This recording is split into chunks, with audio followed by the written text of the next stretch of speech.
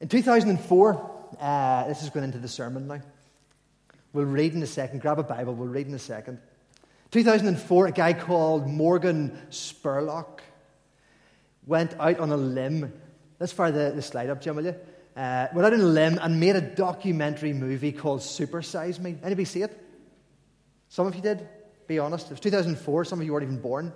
Some of you wish you weren't born at that stage. Go to the next one. There we go. Perfect. Look at that there. Isn't that attractive?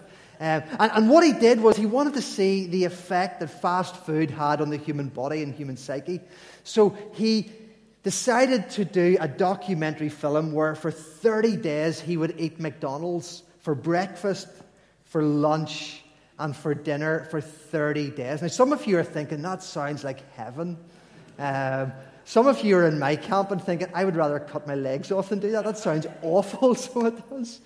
But he did this, and then he recorded the effects that he was having on his body and on his mind, on his health and his well-being. And he had a team of 3 doctors who were helping to measure that as well.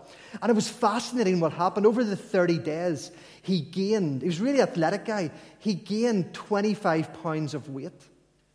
That's a fair bit. His cholesterol level went up 57 points. That's terrifying. His liver enzymes, for anybody who's medical, the SGOT and SGPT enzymes went up over 100 points each. It's getting close to liver failure. He became depressed, diagnosed depression. He lost sexual function.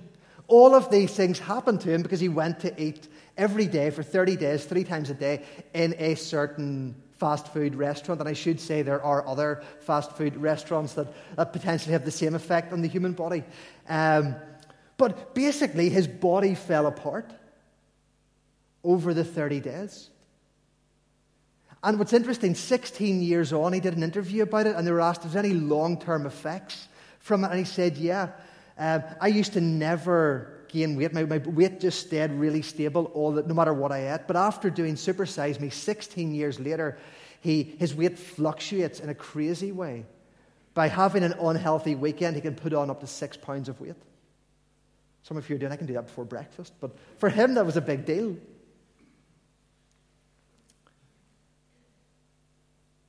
His whole demeanor, his health, his mental health, his ability to do things, all of it changed because of the choices he was making, what he put into his body.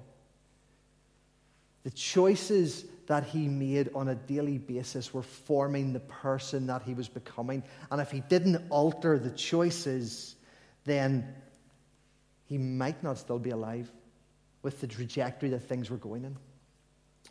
Alan Hirsch is a church growth consultant and church planter. And he says, your current pattern of behavior and practice is perfectly designed to create the person that you are. Your current pattern of behavior and practice is perfectly designed to create the person that you are. Here's my question tonight. One question, and probably a 30-minute sermon around it. Are you happy with the person that you are?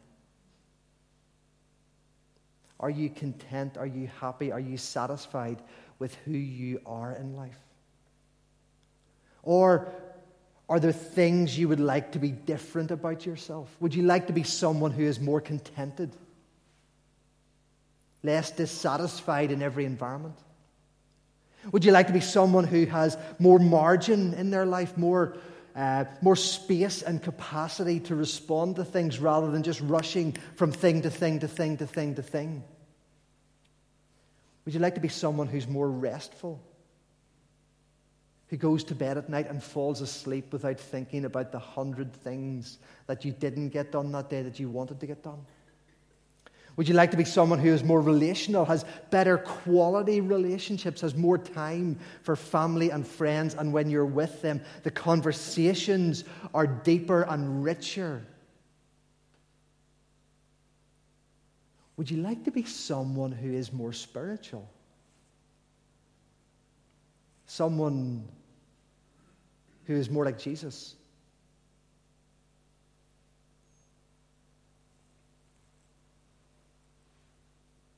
Are you happy with the person that you are, or would you like to be a little bit different? And then dial it back a notch and think what you're doing with your time, what you're doing with your money, what you're doing in terms of your consumption and your screen time and all of those things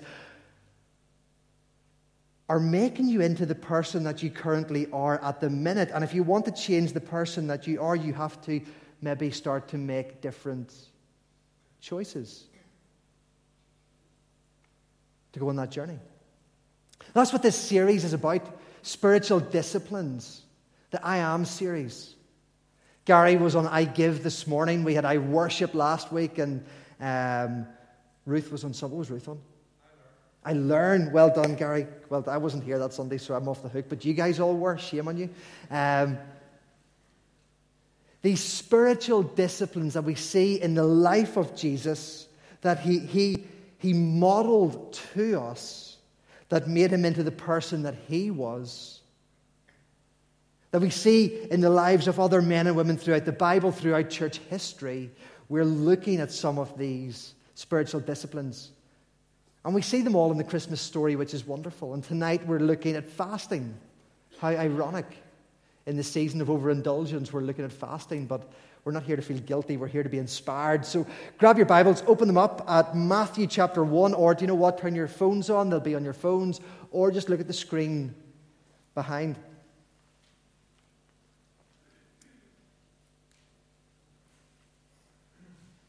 Listen now for the Word of God. This is Matthew chapter 1 from verse 18. This is how the birth of Jesus the Messiah came about. His mother Mary was pledged to be married to Joseph, but before they came together, she was found to be pregnant through the Holy Spirit. It's definitely worth pausing on that point for a second. We take it for granted. Pretty cool miracle. Because Joseph, her husband, was faithful to the law and yet did not want to expose her to public disgrace, he had in mind to divorce her quietly. But after he had considered this, an angel of the Lord appeared to him in a dream and said, again, also worth pausing to consider that, how God speaks to us. Angel of the Lord appeared to him in a dream and said, Joseph, son of David, do not be afraid to take Mary home as your wife, because what is conceived in her is from the Holy Spirit. She will give birth to a son, and you will give him the name Jesus, because he will save his people from their sins.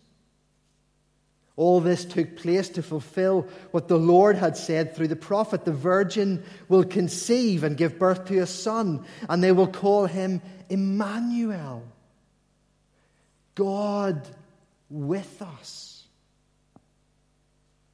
And when Joseph woke up, he did what the angel of the Lord had commanded him and took Mary home as his wife. But he did not consummate their marriage until she gave birth to a son. And then he gave him the name Jesus. Amen. And we thank God for his word tonight.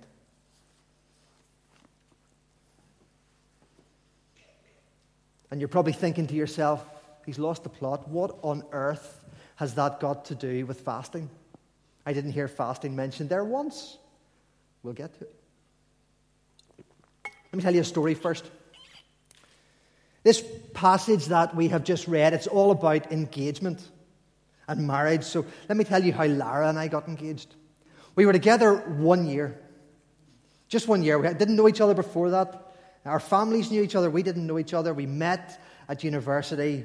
And on our 1 year anniversary, I popped the question. Spoke to her dad first. Did the right thing. Guys, pay attention. Listen.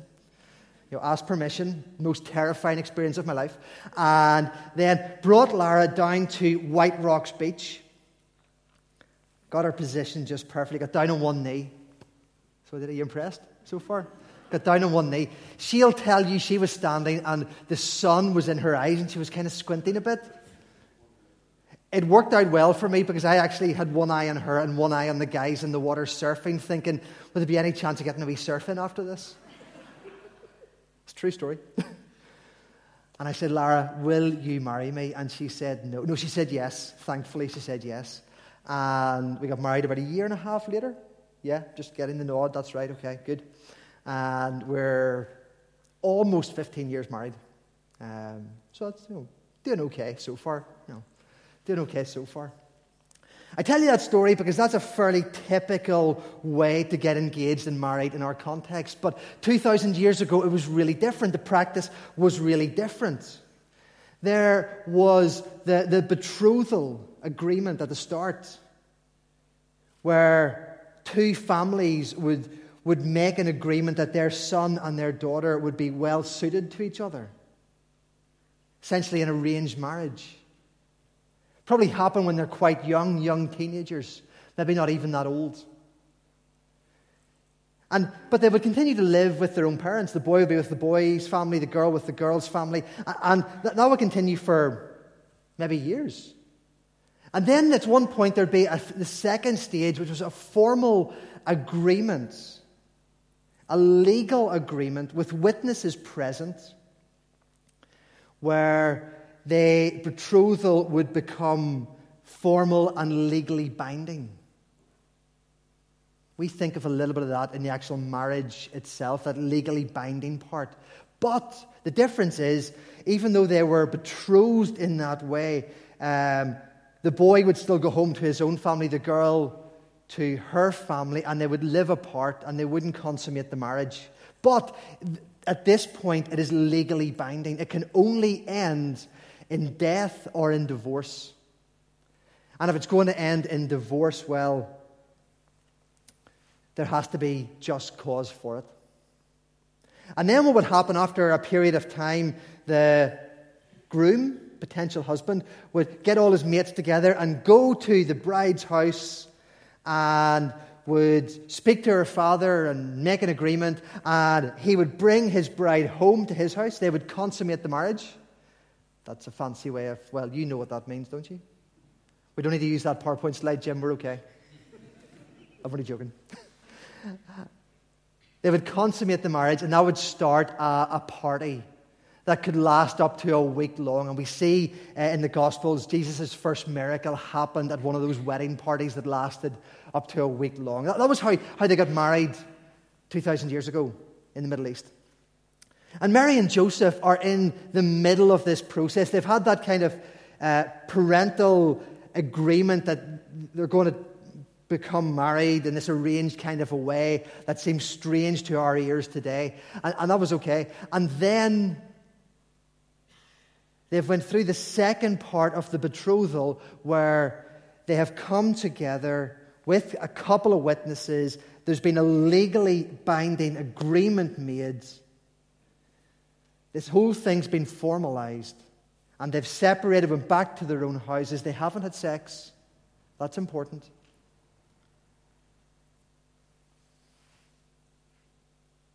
And then Mary's found to be pregnant.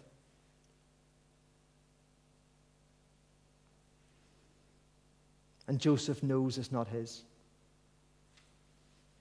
And nobody really knows whose it is, because Mary has got this crazy story about an angel and the Holy Spirit, and it makes as much sense in that culture and context as it does in ours.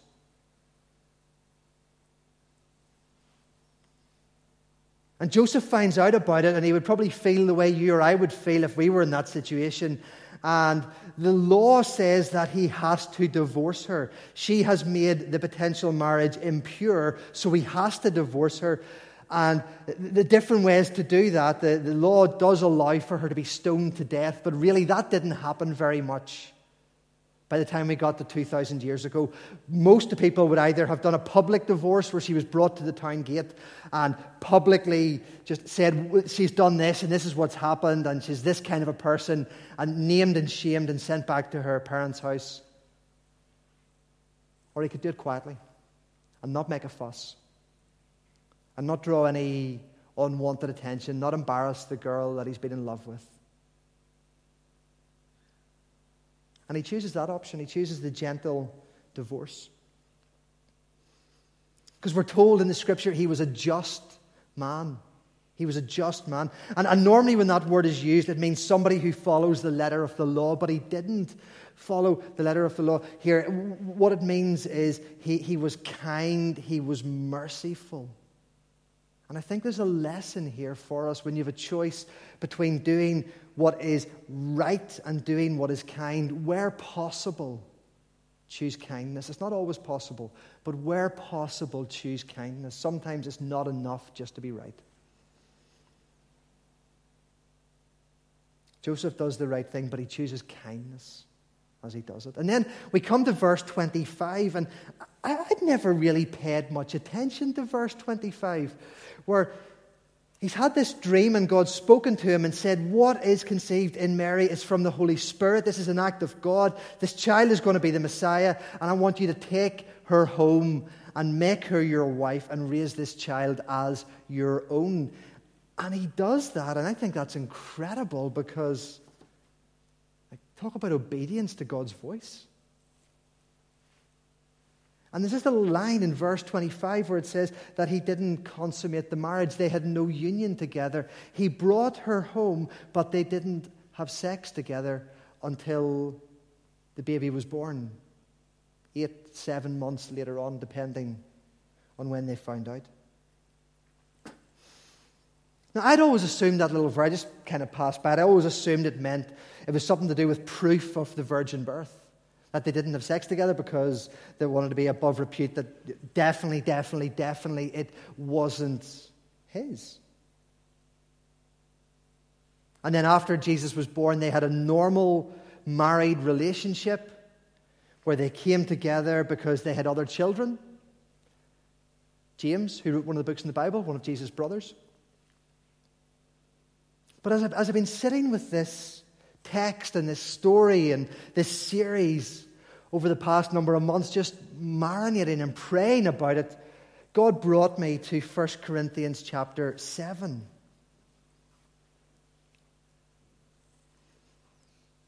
And some words on the screen. Each man should have sexual relations with his own wife, and each woman with her own husband. The husband should fulfill his marital duty to his wife, and likewise the wife to her husband. And it goes on and talks more and more about that because, and we maybe digress slightly, but sex is God's gift to man and to woman to be practiced inside marriage. And I think that's really important, and our culture has lost any concept of that, but that is really, really important. Sex is this good gift that God has given us to practice inside of marriage. It's for reproduction. It's for having children. And it's for intimacy. There's very few ways that a husband and wife can be more vulnerable and more intimate together than in the act of coming together and making love. And it's to guard against temptation. That area of your life is satisfied by your husband or your wife, so you're not tempted in other ways.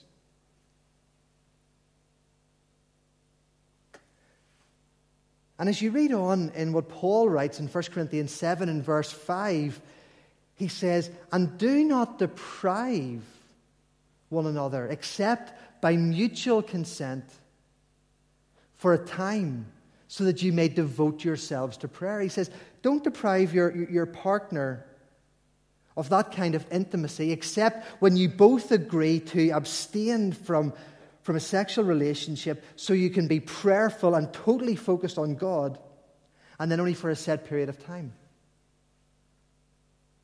And what he's talking about is fasting. What he's talking about is fasting. And often we think about fasting in terms of food, and we've been talking a little bit about the idea of limiting your screen time and fasting from Facebook products and Netflix and TV and all of that stuff because of what it's doing to our minds and how it's feeding our addictions. But here, the Apostle Paul talks about fasting from sex for a set period of time so you can devote yourself to prayer. Fasting is the temporary suppression of other desires in your life to allow our desire for God to increase. Let me say that again. Fasting is the suppression of other desires in our life to allow our desire for God to increase. Is God the biggest desire in your life? And we find Joseph, who now scholars reckon is about 18 years old, red, hot-blooded male, who has been a just man, so we can assume that he's been saving himself for marriage, has just got married and waits another 7-8 months before he makes love to his wife. There's something going on there. There's something about fasting going on there. I was reading, ready to be impressed, Psychology Today magazine. Have to say, see here in East Belfast, you have a much better quality of magazines in doctors' waiting rooms. I'm just saying. But I was reading Psychology Today magazine, and there was an article that got my attention that I read the whole way through rather than just skimming and looking like I knew what I was reading, looking important. It was an article called Desire, the Origins of Desire. And what I was saying, I find this really interesting. We have these evolutionary, these base desires that are hardwired into our DNA, into who we are. For sugar, for social status, and for reproduction. Believe it or not. And I remember, this has gone back to when we were pre-vegan nomads running about, wearing animal skins, not sure where our next meal was going to come from. You know, thousands of years ago. We didn't have fridges and Tesco's and all of those things there. And so, when we got the chance to eat something that was really calorific, if you like, we gorged ourselves on it because we didn't know where our next meal was coming from. We have this desire hardwired into us to consume enough calories so that we'll get through to our next meal. And we were running about chasing down antelope or whatever we were doing on the wilderness plains, trying to get our next meal. When we got the chance to eat, boy, did we eat. This desire was hardwired into us for calories. The desire for social status was hardwired into us as well, right from our very origins. Because our survival was based on being in a group of people that were strong and having a good standing within it. Because if you had a good standing within it, you got to eat first. And if you had a good standing within it, you got to pick whichever wife you wanted or whichever husband you wanted, maybe. Back then, things have changed now. But this desire to be socially accepted and to have a good standing in your tribe or in your place. And then the desire for reproduction, to pass your name on, to leave a legacy, to make a difference, to have children, because thousands of years ago, having children guaranteed that you were cared for in old age. These desires were wired into us from the start. And you can see how back then they were so key to our survival today. Do you know what I mean? Yeah? I'm not asking many questions tonight. I don't want you just nodding off on me. So these base desires, but fast forward thousands of years to East Belfast, Advent 2019. Do you know what? We still have these base desires, but they have evolved and transformed and they look really different. Now what it looks like is eating the whole box of Quality Street. Because we're going to have breakfast the next morning and lunch and then dinner, but we still have this desire to gorge ourselves on calories. Wired back to when we were chasing down antelope on the Serengeti or wherever it was. And what it looks like now is eating the whole big bar of Toblerone chocolate, or the whole tube of Pringles, whatever it is, gorging on. Is it just me that does this, or do you get? Stop looking so self-righteous. And we have fridges, and we have Tesco's, and we have Lidl, and we know where our next meal is coming from, but we have this binge mentality wired into us that dates back to when we first started. And this desire for reproduction hardwired into us, has evolved and been tainted and twisted and broken and now manifests itself not in the desire to have huge numbers of children, but in addiction to pornography. Do you know that 35% of internet usage worldwide is for pornography? And I read another statistic, and you have to be careful with statistics because sometimes they can be far off, but sometimes they're not too far off. 40% of British adults look at pornography on a regular basis. That's terrifying, isn't it?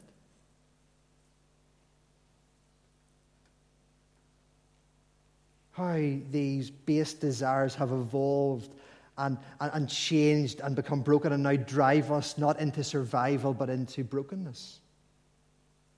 And the desire for social status now looks like millennials touching their phone up to 2,000 times a day and Generation Z touching their phone up to 5,000 times a day and using Facebook products like they're going out of fashion to see how liked we are and how many people have responded to that thing we've said or that picture we've posted,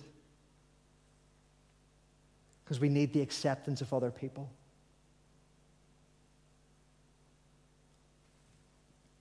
We all have these base desires that at one time have been really helpful for our survival, but in the fall have been broken and twisted and now lead us into all kinds of difficult and addictive places. Do you know what's fascinating, though? What's fascinating is that every part of humanity, or almost every part of humanity, recognizes the danger of unrestricted desire. In Hinduism, they talk about desire, and they say desire is the great symbol of sin and destroyer of knowledge and self-actualization. And in Buddhism, they say that unrestricted desire is the cause of all suffering. And in the Judeo-Christian tradition that we come from, we trace our origins back to Adam and Eve, the first man and the first woman. And God said to them, all of this you can have, just don't eat from this tree. Just restrict your desire in this one way. Allow me to be enough for you. An unrestricted desire caused them to eat and do the thing that God said don't do. And sin entered the whole world and broke the whole thing. And even today, the number one best-selling book on Amazon is called 12 Rules. 12 Rules by a guy called Jordan Peterson. 12 rules because he recognizes the secret to human happiness and freedom is not unrestricted desire, but boundaries and limitations and restricting our desire and not living according to every whim that we feel. St. Augustine in the 4th century talked about our desires, but he talked about the disordering of our desires. He said our problem is not that we don't love, but we love the wrong things, or we love the right things, but in the wrong order. You see, guys, when you take this little baby that Joseph was promised by the angel, the one who the angel said is going to save the people from their sins. And when you follow his journey and you see him go to the cross and die on the cross for the sins of the world, for your sins and my sins, and 3 days later rise again and ascend into heaven, when you recognize that he did that for you and you ask him into your life to forgive you and you repent of your sins, you are what we call in theology, you are justified. You are made right before God. You are made perfect on the inside. Just as if I never sinned. That's how we teach our kids, justified. That God looks at you and sees someone that is forgiven because you've put your trust in Jesus. It's the only way to experience forgiveness. But I've been a Christian since I was 11 years old. I'm 40 now, do the maths. Some of you guys have been Christians a whole lot longer than that. And we still experience temptation. We still mess up. I still mess up. I still experience disordered desires. I still crave the wrong things. And sometimes make the wrong choices. So even though I am perfectly forgiven, I am justified, there's a process of sanctification that I have to go through, where God, by His Word and by His Spirit and through His people, helps me make better choices and leads me on the narrow path. And I walk in my forgiveness.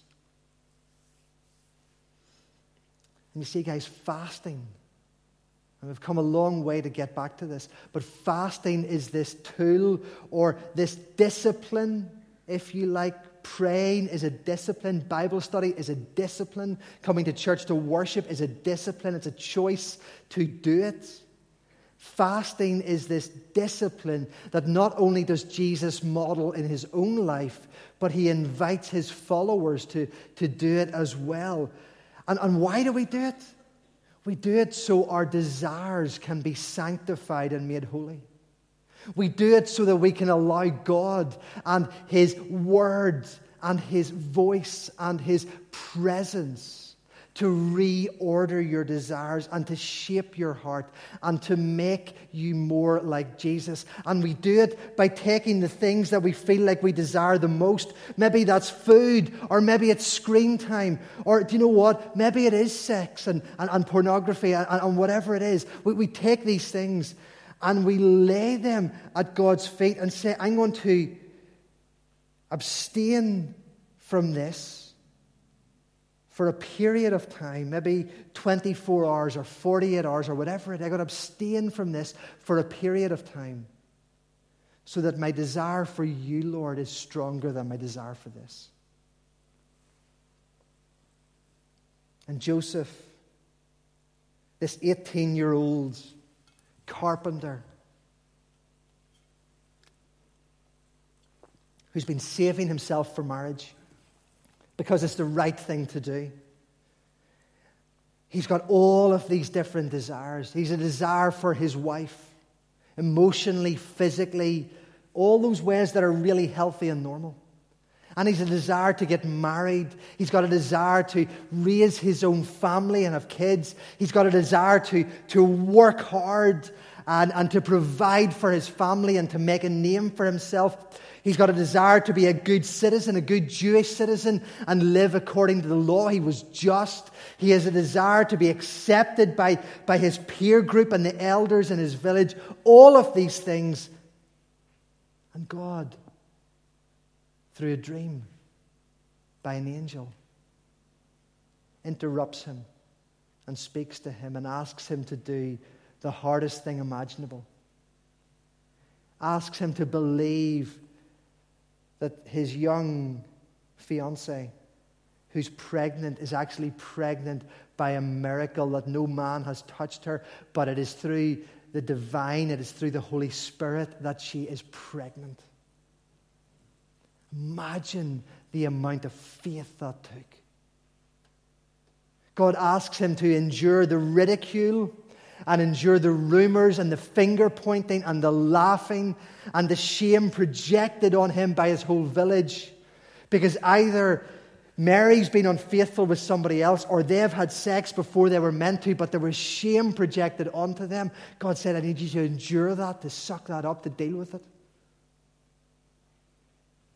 God asks him to believe that this child that Mary is carrying is no ordinary child, but is the one the prophets and the scriptures have talked about, is the Messiah, Emmanuel, God coming to be with us, the one who will save people from their sins. And God says, I want you to raise this child in a way that he grows up to become the Savior of the world. Guys, I can't even get my kids to keep their room tidy. And God asked Joseph to raise this kid to become the Savior of the world. I'm not sure that God has asked anyone in history to do anything more difficult. We talk about Mary's faith all the time, but Joseph's faith, I think, far surpassed it. And as I read the scriptures and read these words, read these stories, I think what's happening here is that to ensure, Joseph in himself, to ensure that his faith was strong enough, to ensure that his eyes were firmly fixed on God.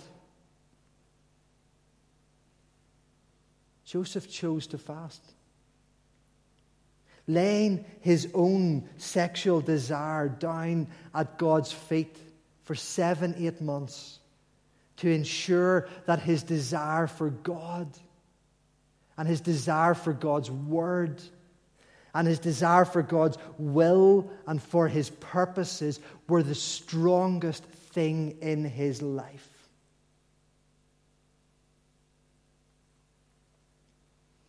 And I want you to be really honest with yourself for a second.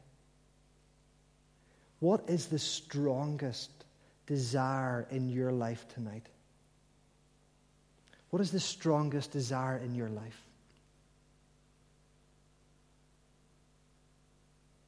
Is it Jesus? Would you like it to be?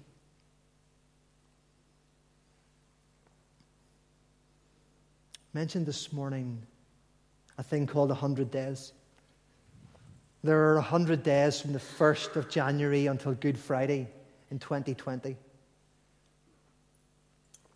And some churches and their leaderships, and we're one of them, have decided to, or felt led by God, to invite as many churches as we can in East Belfast to pray for 100 days for an awakening of God in the souls of his people, in our churches, in our city, and in our land. To allow a desire for God's kingdom to come. To allow that desire to be the strongest thing in our lives. Longing for more of God, a deeper relationship with God ourselves. And longing for our family and friends to step into a relationship with Jesus. Longing for this island of Ireland to turn its face back to God, to its Creator. And for 100 days to give ourselves to praying and longing and hungering for God to pour out his Spirit and make that happen. On Wednesday, our staff teams from some of these churches came together to begin that process, to start praying for this. We think it's going to be a really powerful thing in our church and in our city as well. And one of the church leaders, wasn't from Orangefield, it was from Newton Breda, told a story, and I want to share this story with you as we finish tonight. There's a guy called Billy. It's a true story, a few months ago. A guy called Billy, and Billy had a tentative connection with the church, but hadn't been there for years. And we all know people like that. But Billy's life was a mess. And one Sunday afternoon, Billy found himself in his car, in a car park not very far from here, on his own, realizing just how much of a mess his life was. He was sitting, getting high on drugs. And he felt this brokenness come upon him, and this conviction that he had to get to church. And so he went to Newton Breda, and he went into Newton Breda Church, and he sat down, and the service was going on, and apparently during the sermon, Billy walked out of the church twice, and then came back in, then walked out and came back in. And when he walked out the first time, he went into the guys' toilets, and he got down on his knees on the bathroom floor, and he was in floods of tears saying, God, my life is a mess. The choices I'm making are just horrendous. It's leading me somewhere I don't want to go. What can I do? What can I do? And he got himself gathered. He went back into the service. And 5 minutes later, he was way out again. And he was down on his knees in the bathroom floor in the guys' toilets, again weeping, saying, God, if you're real, I give my life to you. I give my... And he went and talked to one of the leaders, and he got saved that night. He became a Christian that night. But what they found out later was there was another lady in their church who knew Billy. And she woke up that morning and just had this real conviction to pray for Billy. She didn't go to church that day. She spent the morning on her knees in her living room, crying out to God, God, just rescue Billy. Show him your love. Show him you see him. Rescue him. Save him. Forgive him. Let him just come to you, God. Apparently, she spent 6 hours that day wrestling with God, crying out for God to save Billy. Isn't that an incredible story? Isn't that an incredible story? I came away both feeling guilty and feeling inspired by that. I couldn't tell you, and I'm your minister, I couldn't tell you the last time I spent 6 hours in prayer, crying out and weeping for the people in my family and for my friends and for people on the periphery of this church who don't yet know Jesus.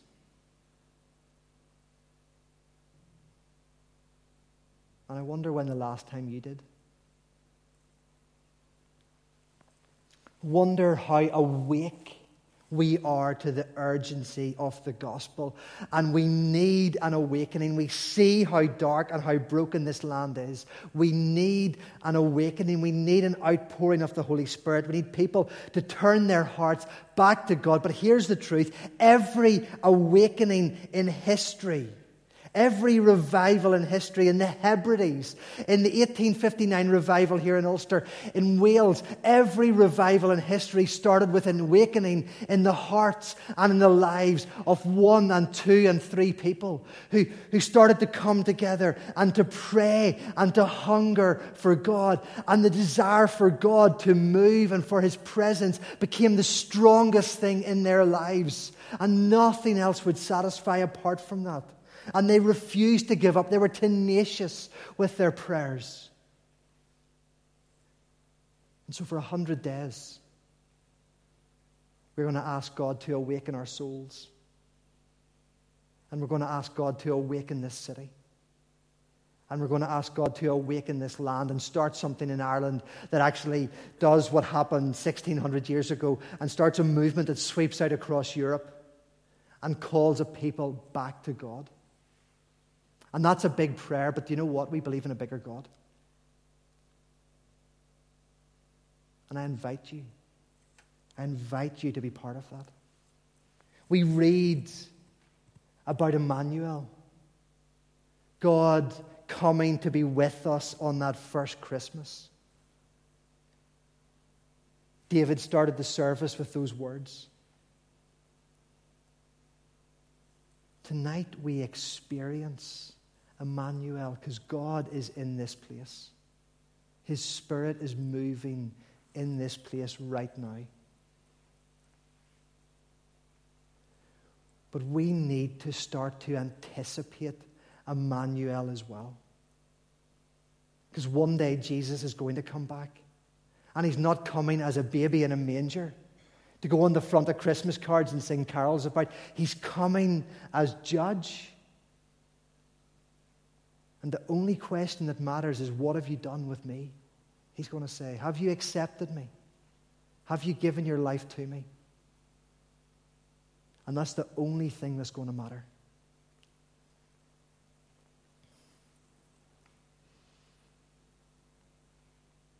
Heidi Baker, I finish with a quote. Heidi Baker talks about fasting. And she says, you don't fast to get more of God. That would be works-based righteousness. We don't do that. We fast to get more hunger for God.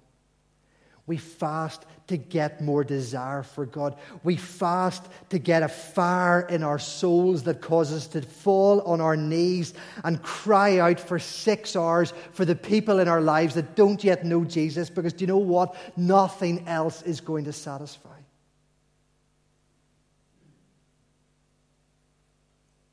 And I invite you to start to build fasting into your life. There's different ways to do it. Maybe weekly, maybe monthly.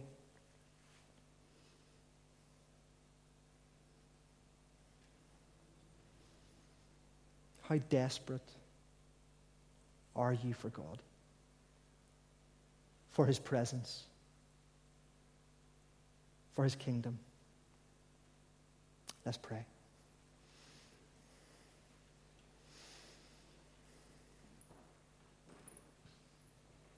Holy Spirit, make us hungry. Don't make us satisfied, make us hungry to desire more of you. May you be, Lord, for our souls what air is for our lungs and our bodies. May you be the very air that we breathe. I pray, Lord, increase the hunger of every single one of us tonight. May we want you more than anything.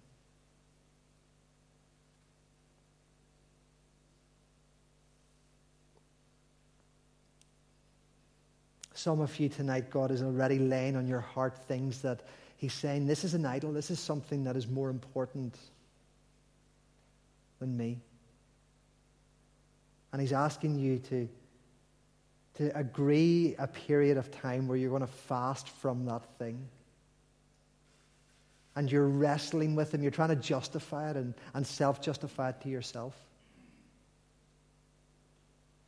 I invite you in this moment to make a covenant with God and say, I'm going to lay that thing down. I'm going to fast from that thing.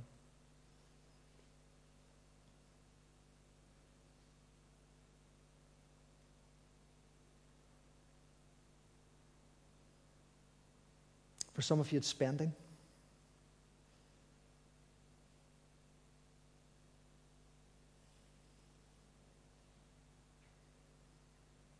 For some of you, it is very simply food.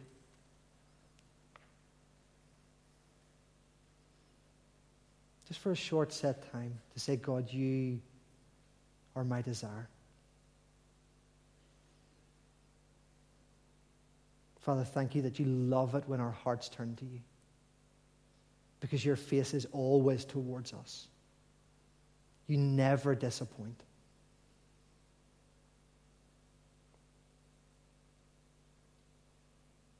Thank you, Lord, in Jesus' name.